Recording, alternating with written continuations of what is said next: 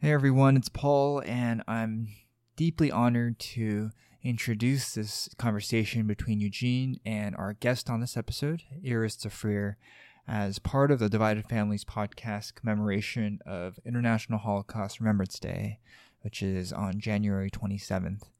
Because there are so many things about what Iris shares that were very, very inspiring. Of course, her own family's story and how she was able to reconnect with long-lost family members from the Holocaust, but also just her personal journey from going from a place of deep hesitation and trepidation about tapping into that traumatic past to her son basically pushing her off that diving board and her now being somebody who has the courage to share that story with so many people from the younger generation. So to me, who thinks a lot about what closure can look like for the elderly Korean American community who are separated from their families in the Korean War, this was just deeply inspiring. In some ways, very complimentary to our last episode with Stephen Vito from the U.S. National Holocaust Museum, because I think both the infrastructure of family tracing that the museum provides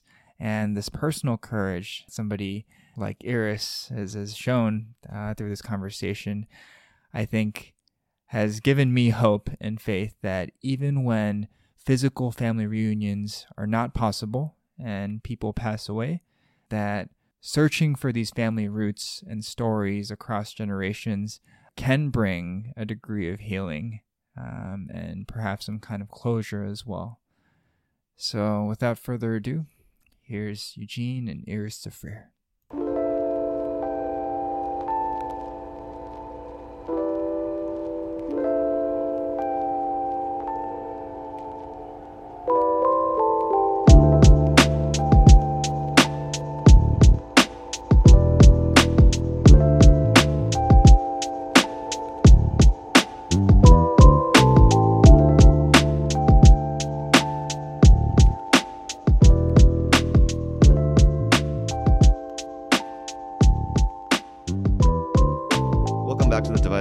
Podcast. Today I have here with me Iris Zafrir.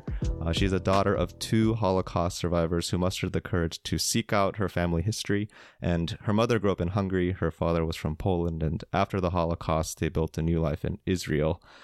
Today Iris regularly speaks in schools, businesses, houses of worship, and community events, and she's been featured on a lot of media outlets, including the, among many things, the On Being blog. And I just mentioned that because Paul and I are great fans of Krista Tippett and her work, so great to make that connection here. But thanks so much for joining us today, and is there anything that I missed? No, thank you very much for having me on today, Eugene. Yep. The short backstory of this episode is that I got in touch with the Holocaust Memorial Museum. I had visited a couple times when I lived in DC, where I met Paul, and the team there was really, really helpful, and they provided us with some videos, some newspaper articles, and some additional contacts at the Family Tracing Service. And among that material was your article.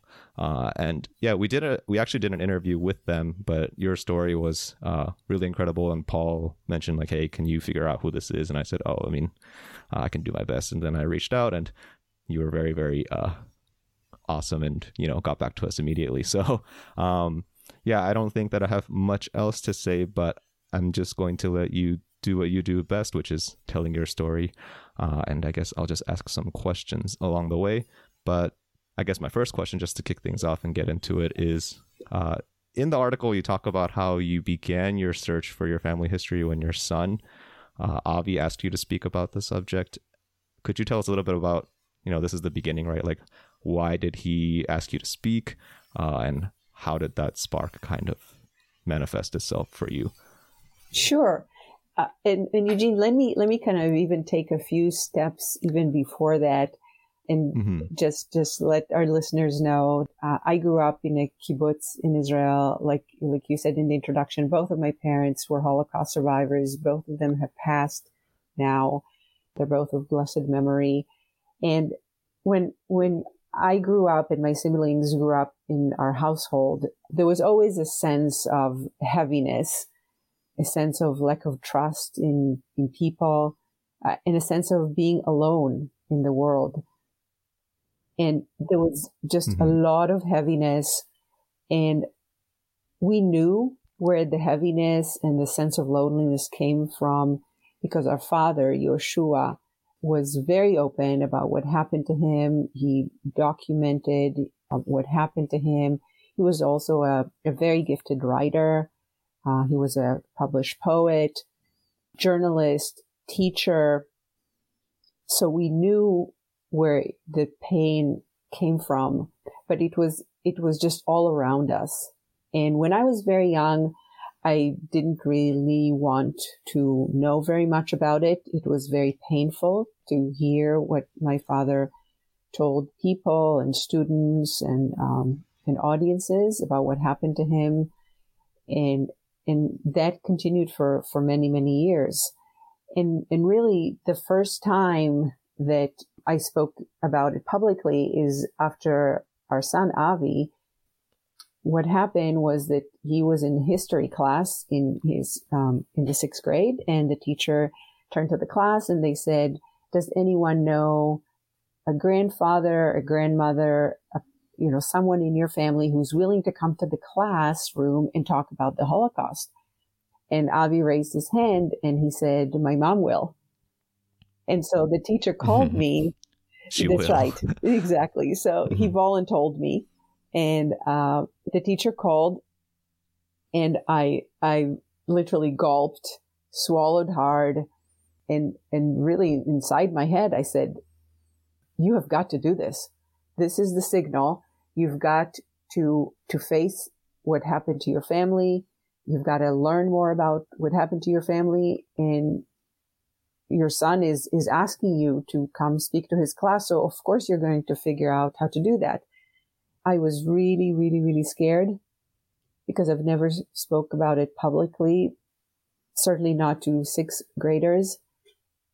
But I took it on as a challenge, and I prepared a lot. And I knew, because when I prepared, I knew that there are some portions of telling our family story that I'm not going to be able to get through it without choking into tears.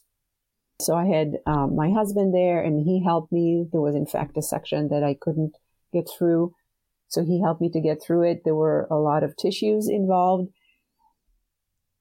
And when I was done, I was just so happy I did it.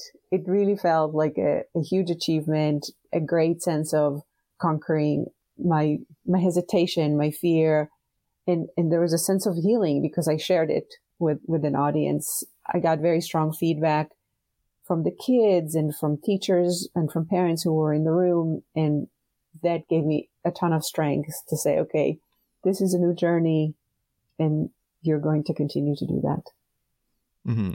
I think that's such an amazing kind of story, mostly because of the fact that you were just forced to do it. I mean, you could have said no, right? But you were put on the spot to do it. And I feel like a lot of people who, especially when it comes to family related things, we like to say, oh, I'm going to look at my history, I'm going to ask my parents about things that happened before. And that's just stuff that we say we're going to do, but never really get to. So I think that being put on the spot like that is pretty amazing. And also, I just wanted to ask, were there times before where you had kind of come close to that, I don't know, diving board, if I were to use a metaphor? Were there times where you kind of looked over the edge and you were like, oh, I don't want to do this right now? Did that happen a lot before? Or was this time the first real big time that you thought about searching for your family history? It was the first big time, because I was in front of an audience and it was part of a history class. So I had to be prepared, and I wanted to have a good presentation so that my audience, which were 6th graders, that's very important to me. Education is very important to me. So I took this assignment very, very seriously. There were times before when people talked to me about it. Of course, I participated over the years in Memorial Days, Holocaust Remembered Day, reading a poem or standing. But this was different, right? Our son was there. That was very different. And like I said, it was a history class. and it deserves a lot of respect. So I wanted to give it the respect and the preparation. And that took a lot of courage for myself to do that. Yeah. I think that also a part of what makes that story so amazing to me is that it reminds me of how children just, I mean, you know, there's the cliche that we should all be more like children, and children just don't care. It's like, oh, my mom will. 100%. She'll speak. And they shouldn't. Yeah. They shouldn't, right? And that's where we have so much to learn from our children. I would say more than our children learn from us. So we're all in this together, and this was a sign. And I was like, okay, I need to do something with this sign. Especially in the face of something, you know, as taboo and enormous as the Holocaust. A lot of people, you know, when we grow up, it's just that we don't want to touch it at all. We don't want to get our hands dirty and say something wrong, make a mistake here and there. And I feel like for children, it's just, why can't I talk about it? You know, like, why can't I ask questions about it? You're exactly right. And that's a big lesson for all of us, because what happens is that not talking about any kind of trauma in a family just increases the sense of victimization, the sense of guilt, which of course have nothing to do with the victim. It all belongs completely to the perpetrators. And so it's just a very healing process to put myself out there. And I said to myself, what's the worst that can happen? I'm going to start crying in front of sixth graders. Okay. Okay. Big deal, right? Let this big deal happen.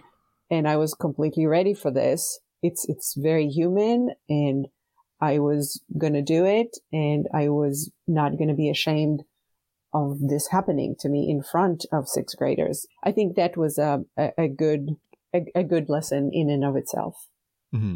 Definitely. After that, so in terms of the timeline, to come back to the timeline, after you gave that speech or presentation, when did you go to Poland and Germany after, or was that in preparation for the speech? Yeah, so it all happened around the same time.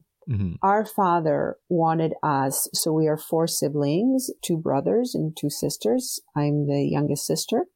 He wanted us to go with him to visit places of significance to him before and during the war. And when we say the war with a big W, in our family, we're talking about World War II and the Holocaust. And I suspect that for different families, the expression of the war means something different to different families. So I just wanted to clarify that. So he wanted us to come with him, and he asked a number of times, and we didn't go with him a number of times that he asked. And then finally, in 2010, we were at a place, each of the siblings, and our father's health was accommodating enough that we could actually take the trip. And I can tell you that each of us, we're very close, the 4 siblings, and we talk a lot, and we did a lot of preparation for the trip. We were all quite scared of taking this trip. For me personally, I was physically ill before getting on the airplane. I was just really concerned about what this trip is going to do to me and to my mental health. I just didn't know. But I was at a place in my life that I said, whatever happens, I'm okay with that. And so the preparation for the trip, the actual pathway that which road we're going to take in Europe, what airport we're coming in, what airport we're flying out of, all of that information and all of that background work, all that work my brother Asaf did. He did all of that. And he's very knowledgeable about our family history. And he just did an amazing job. And without him, we would have never taken this trip. So he put the itinerary together. And of course, the itinerary started with Krakow, where our father was born and grew up and was a baby. He was a boy. He was a young teenager when the war started. And then we continued on to other places of significance to him. He wanted us, of course, to visit the historical area where the Krakow ghetto was.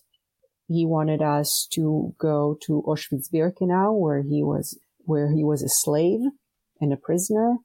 And he wanted us to trace the death march, where he was moved together with a journey that started with 10,000 prisoners in the winter between 1944 and 1945, and ended up in the death and concentration camp of Buchenwald in the Weimar region in Germany. So we traced all of that and finished the trip in Buchenwald in Germany. And when you said that in the article, when you said that you visited the concentration camps, you said going to be a very important moment in my life. And obviously that's the case, but what was it like to, I don't know, just, I don't even know how to ask that question in a way that is, worthy in any sense, but what was it like to be in the concentration camps, to walk around and see that these things were, they're real places and there's nothing that can really substitute for that? Could you, if at all possible, could you tell us what that was like? Yes. So I'll let you know that there were multiple times during this trip in 2010 that were very emotionally taxing. One of the days when we were in Krakow, where our father was born and grew up, I just remember sitting down with my sister and I just started crying. It was very overwhelming to be in Krakow and to know that I'm walking on sidewalks and by roads where my grandparents, who I never met, they were murdered in the Holocaust. My aunts and uncles, who I never met, they were murdered in the Holocaust. They walked those streets and they were murdered only because they were Jewish. Because of that. That's it. And it was a machine, and it was a legal machine that murdered them under Nazi Germany laws. And so it was very overwhelming just to be in Krakow, which is a wonderful place. It's a beautiful city. And to think of how ugly things were there before for my family. And it was very personal. And then, like you mentioned, from there, we went to Auschwitz-Birkenau. Now, Auschwitz-Birkenau, it used to be very well known. We're learning from surveys that less and less people know what Auschwitz-Birkenau stands for and what it means in the course of the history of World War II and the Holocaust. For our family, it's always been the epitome of horror, terror, cruelty, racism. When you say that the identification is, like less people are identifying it today, is that just among the younger generation, or is that just in general? Because I feel like for me too, it's the most, as you said, the most famous kind of association with horror and all of these atrocities. Yeah, I don't want to misrepresent the numbers. I just feel like there was a survey recently done by the Pew Research Center, and they identified that around half, if not more than half, of millennials don't know what Auschwitz is. Oh, wow. So yeah, it's quite overwhelming to learn the statistics. Yeah, actually, I'm thinking back to, just to have a quick, interjection before I let you get back to what you were about to say, which is, I feel like you're really about to go into your story, so I'm sorry for interrupting. But in high school, when I took world history, I feel like maybe I just owe this all to that one high school teacher, because I feel like we went through a whole class on, or I guess a little unit on genocide. So we watched, this was like the single most emotionally taxing couple weeks of my entire high school, maybe academic career, but I want to at least in high school for sure, where we watched a lot of Holocaust videos, and then Rwandan genocide videos, and then Nanking genocide videos. So yeah, maybe I'm just fortunate to be one of the millennials that got that education, and maybe that wasn't supposed to be taught, but my teacher just, said we had to know. And I guess now, in light of the information that you just presented, I guess I'm more thankful for that, and also more glad that we're doing this. Yeah, No, 100%. And, you're bringing up a really important point, which the key word in all of this is education. And because it did something, right? You felt something in it. You're talking about it years and years and years after high school. And so that's what education does, right? It brings us to understand other people, world events, and how they relate to our family history. And I think overall education makes us more tolerant and more understanding of another person, which is such a basic human need, unless someone stops the education or unless someone says that certain things should not be taught. Yeah, and I think that also, even though at that point in high school I didn't know exactly, the intricacies of geopolitics, like the history, exactly what was going on, later on when I did learn those things and fill in those gaps, those kind of core memories of those incidents did stay in my mind. So I think that, there's that cliche saying that, you're going to remember how you feel way more than the logical, facts and stuff like that. So, but to get back to your story. Yeah. So the way the itinerary worked for us in those 10 days when we went to Poland and Germany, we ended up arriving in Birkenau at night, and it was raining. And we arrived, and my brother was driving the van, and I was sitting in the back seat with my father.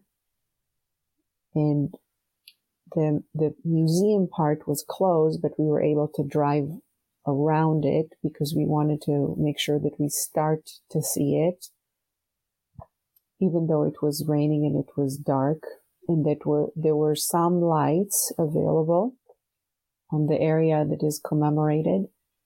And as we drove in the drizzle, my father looked out into the space, and he said in Hebrew, Tov sheze nigmar,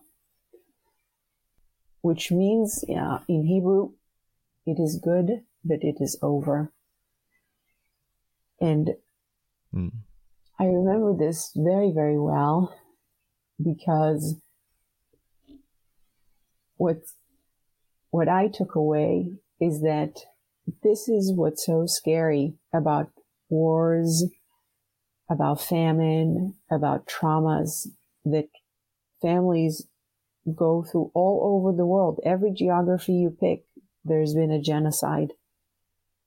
And the way we think about our day as human is when things start and when they finish. And we have a sense of when things are going to happen, whether it's holidays, punctuation that happens to our life with weekends, or bedtime, or brushing teeth time.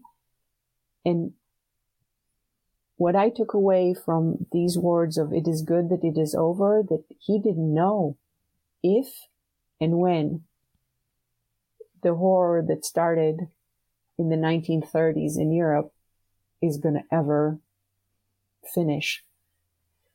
So for me, it was a very emotional moment. And that was my introduction in person to seeing Birkenau. Because after that, we were all quiet in the car. And then we went back the next morning.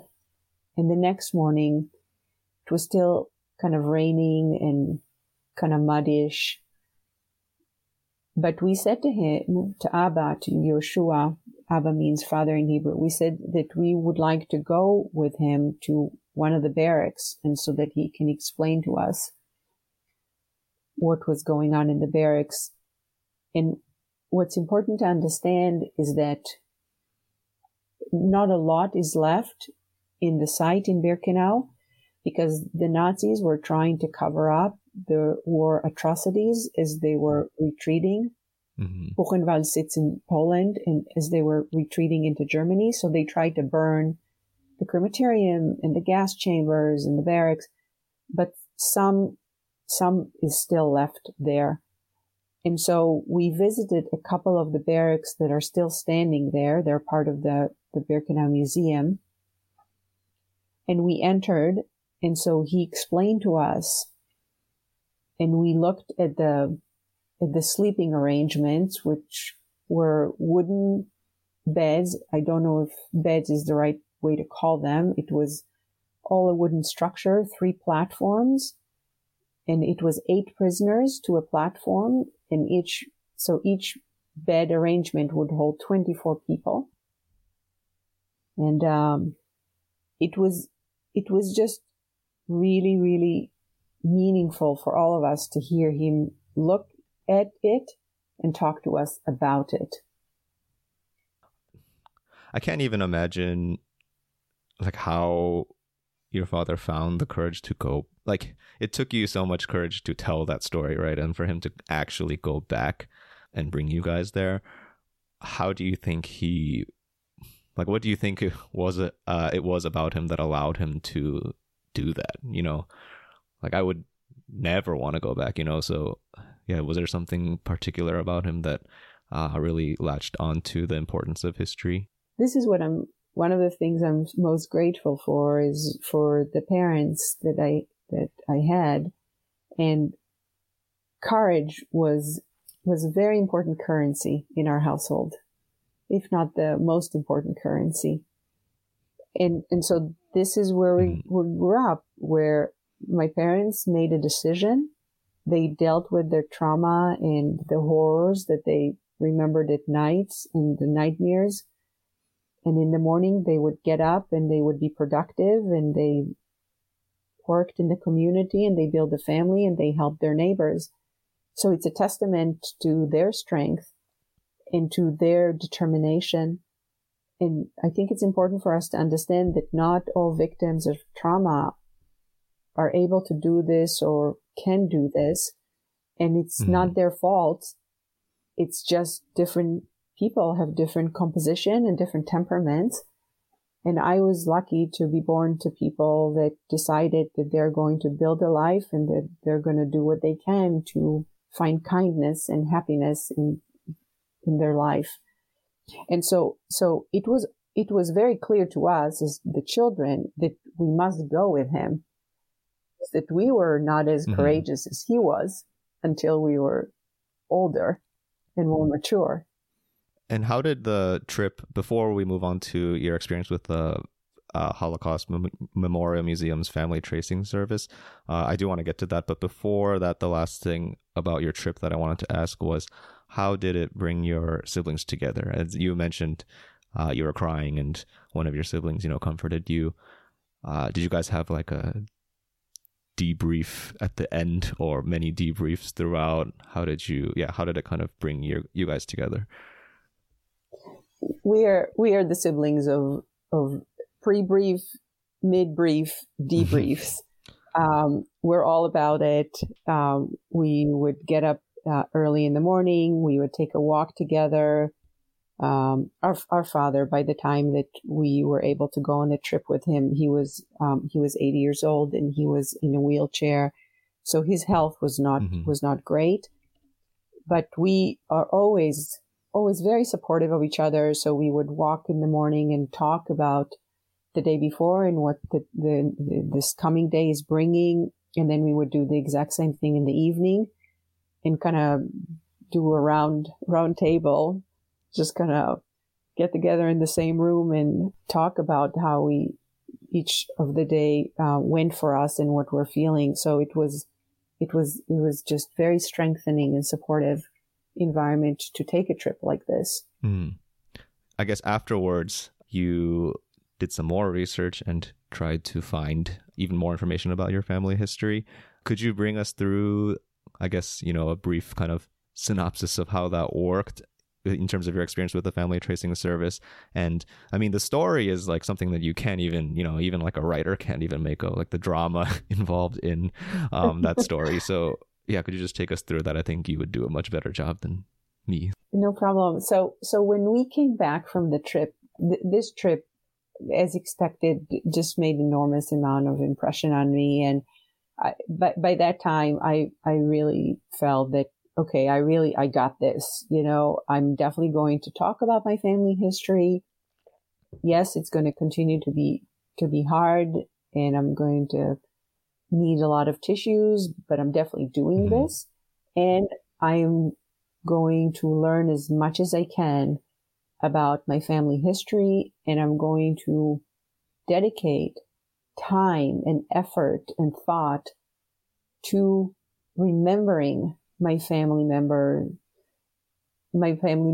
in an active way. So that means doing research, speaking about them, and doing what I can to really create the memory and bring it to life, and to tell as many people as I can about this story from our family's perspective. It's a personal story to me and to my family.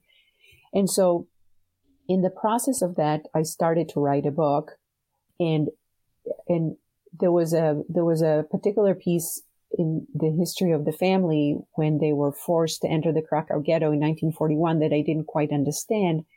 And so what I did is I called my brother Asaf and I said, hey, let's figure out what happened there. And he's like, there's not a lot of information available. You're right. This remains an open question.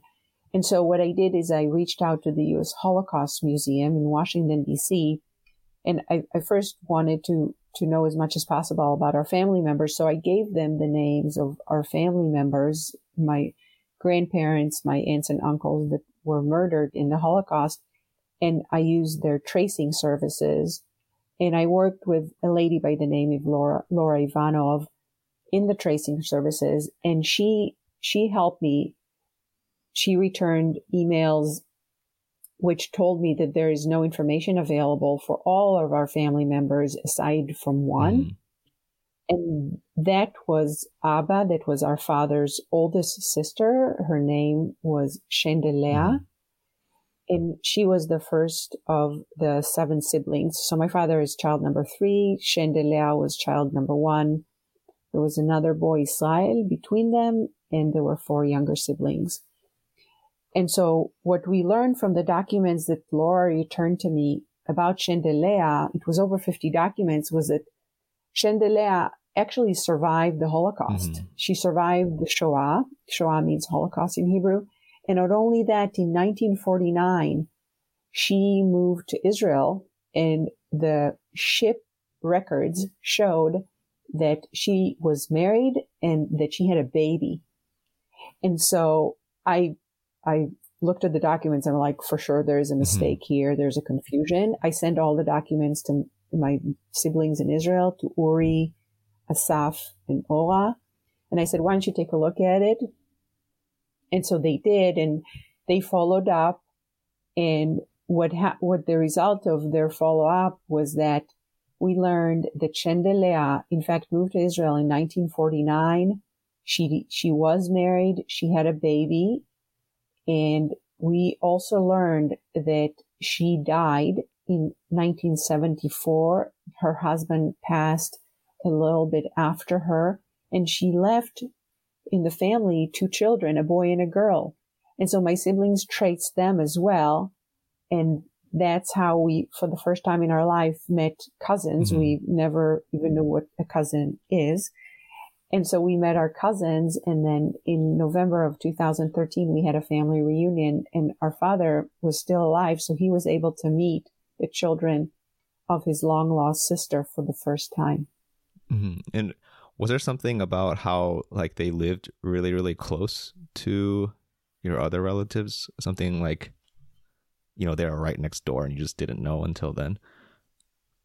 Yeah, Israel is a very small country. So in United States terms, it feels like next door. They lived about 2 hours away from each other. And the reason that they didn't find each other, so my father, after the war, both in displaced persons camps and utilizing other tracing services that were offered in Europe after the war to people, he tried to find family members but couldn't. And then after he was in Israel, he worked with Yad Vashem Museum in Jerusalem to try to find family members. So he entered questionnaires. But here's the thing. He used the family last name from Poland, which was Lieblich. Well, by that time, Shendelea, his oldest sister, married. She had a different last name, Ehrlich. And it's not like today that we can cross-check facts and utilize different records to cross-check validity and truthfulness and trace, or for that matter, do DNA testing. That was not available in late 40s, early 50s. And so he could not find her. So he gave up and he turned all of his attention to building a new life and a new family. And what happened from Shendel's perspective is she was so traumatized by the war that she forbade to speak about the Holocaust and what happened in their household. So her children did not even know my father's name. They did know that she had a family and everyone was murdered, but that's it. They were forbidden from speaking about the horrors. So it just goes to show you the different families deal with trauma differently. And when you had the family reunion, was it really awkward, or was it, as soon as you guys saw each other, there was some kind of kinship and it made sense? Because we've had many stories on this podcast where in some cases, the reunion is great and is exactly, it goes happily ever after like you'd expect it to. And then there are other cases where it's very, very awkward. What was your experience like? It was an immediate sense of kinship. What happened was that my brother Uri called and did the first phone conversations with my cousins, and they right away, just the exchange of places and a few names, and it was very clear that we're talking about family. And that's it. That was pretty much all it took. I will tell you, the person that we were very careful of how we're going to break the news to was Abba, was our father, because we were not sure how he's going to react to that. And so I joined on the phone and my siblings were sitting with him in Israel, in the kibbutz. And the conversation went something along those lines. My brother said, Abba, what would you say if we told you that Shendelea actually survived the Holocaust? And he said, I will tell you that I don't believe you. And my brother said, well, what would you say if we told you that we actually have evidence that she really did survive the Shoah and she lived and she came to Israel? And he said, I will tell you that you're not with the right mind if you told me. And then the last question was, well, we would like to show you evidence, and what we can show you is we would like to make a meeting between you and Shendel's children. Shendel unfortunately passed, but her children are alive. Would you like to meet them? And that's when he said, I would love to meet them. There was this one part in the article that I really liked and thought was a little bit curious as well, where you guys, I'm not sure where this Holocaust memorial was, but you guys saw her name on the memorial because she was believed to have been killed. And I think you said it was very powerful to see her name there, knowing that she didn't actually, she was not actually killed in the camps, right? What was so powerful about that? I understand that it's powerful, but I just wanted to see if you could explain a little bit more. And maybe you don't know, but maybe we'll figure out as we're speaking. Yeah, no, I can tell you. So what it is that in the kibbutz where I grew up, Kibbutz Mishmar HaNegev, it's in the southern part of Israel, we have a beautiful setting where we have a memorial for family members of people who started the kibbutz and who lived in the kibbutz, who had family members who were murdered during the Holocaust. So it's a memorial. And so for my father, there is all the names of his parents. For my mother, there are the names of her parents. And for my father, there are the names of his 6 siblings that for all he knew all those years, is that he had 6 siblings and all of them were murdered in the Holocaust. And so the name Shendelea was one of the names etched in the stone as part of this memorial that I'm talking about. And so all the years, every year in Israel, there's Holocaust Memorial Day. Internationally, there's Holocaust Remembrance Day. We would gather in this place and do a memorial service. And Shendeleh's name was there, right? It was as obvious as any natural phenomenon that everyone knew that Abba, all of his siblings were murdered in the Shoah until we made this discovery. And so for our cousins, we took them to this memorial site and we showed them that their mother's name, obviously it's their mother, obviously they're alive, obviously their mother survived the Shoah to start a new family and have them. They saw that their mother's name is on a memorial of people that were murdered in the Shoah. But it's not so, because she survived, and until 2013, we did not know that. And they did not know about us. Yeah, I think that's actually, it's an incredible phenomenon, but also there are actually other instances of this in other episodes of this podcast too, that will probably be out in the future. But I think, yeah, that's just such a unbelievable situation. I guess in terms of, to move into wrapping things up, I was curious to hear about your book, which has a great title, Touching Our Trembling Places. And you said that the title alludes to these places that we have within ourselves, and when we talk about them or think about them, we come to tears. Could you tell us a little bit more about what you mean by these places? And I really like the title a lot, but I'll have you speak to it. What are these places? Do all of us have these places even though we don't know that they're there yet? Because if we haven't embarked on a search for our family history, maybe we don't know that they exist, but they're nonetheless there. But yeah, what are these places? Yeah, this is really based upon a saying that my oldest brother, Uri, he always talks in the context of our family history about our trembling places, which in Hebrew, the words are Hamekomot Harotetim.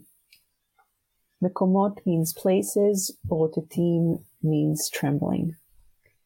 And you know how words have a certain effect on, exactly to your earlier point about how we feel, and that's what's left with us. We are biological beings, and these are places inside of us, and I truly believe that every person, every family has a story that they carry. Some of them are very difficult stories. Some of them are happy stories. Every single person has a story. Every family has a history.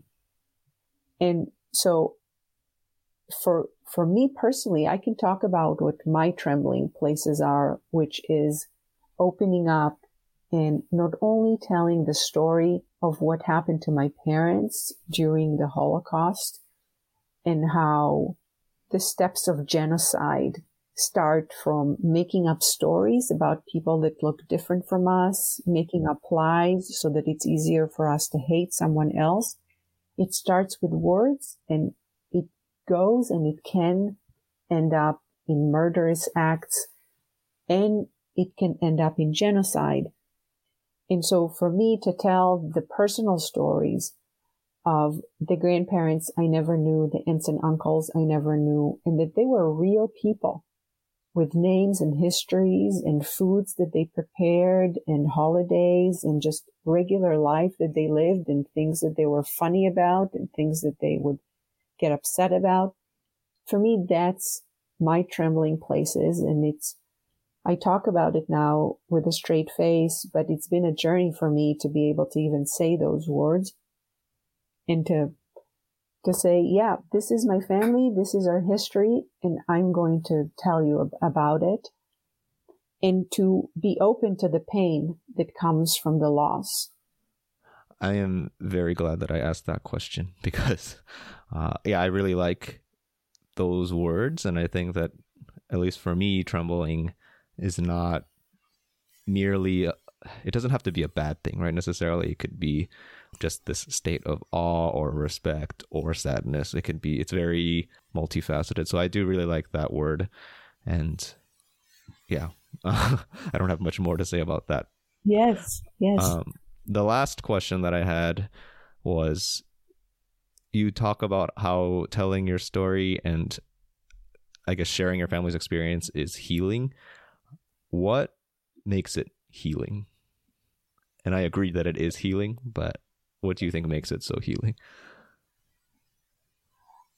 I think it has to do with the strength that comes from moving from being ashamed or thinking that somehow I am alone because these horrific things happen to my family, being confused, not even able to thinking through with clarity about what this means.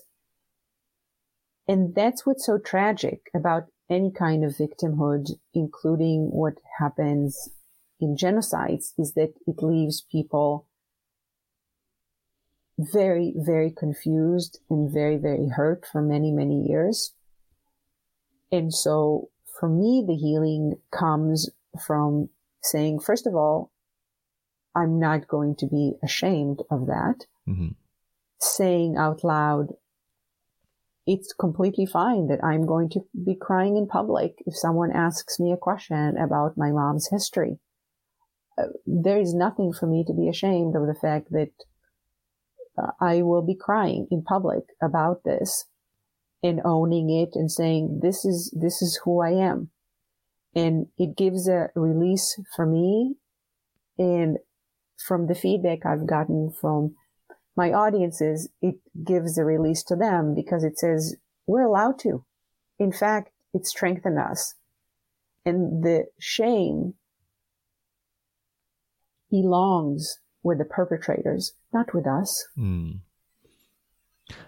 Yeah, I think that I haven't thought about it as deeply before, but I think that really helps me understand the healing power of telling the story, because a lot of it is actually, as you said, it's a little bit in your head, right? It's this shame and also expectation that people will, it's almost irrational expectation that people will accost you for telling your story, or just not take your story with the respect that it deserves. But we almost never find that that's the case, right? And you are afraid of telling your story to sixth graders. And as you had mentioned in the beginning, just to bring things full circle, there's no rational reason for you to be afraid of telling your story to sixth graders, right? No sixth grader, I mean, maybe one, but definitely not the whole class is going to stand up and say, hey, your story is meaningless. Like no sixth grader is going to do that, right? So I think that the healing power really comes from putting yourself out there, being vulnerable, and then being affirmed that, these fears that you had are kind of irrational, or are wrapped up in this shame that you are able to process through the telling of the story. And I'm sure that you've experienced this many times in terms of your audiences, as you mentioned.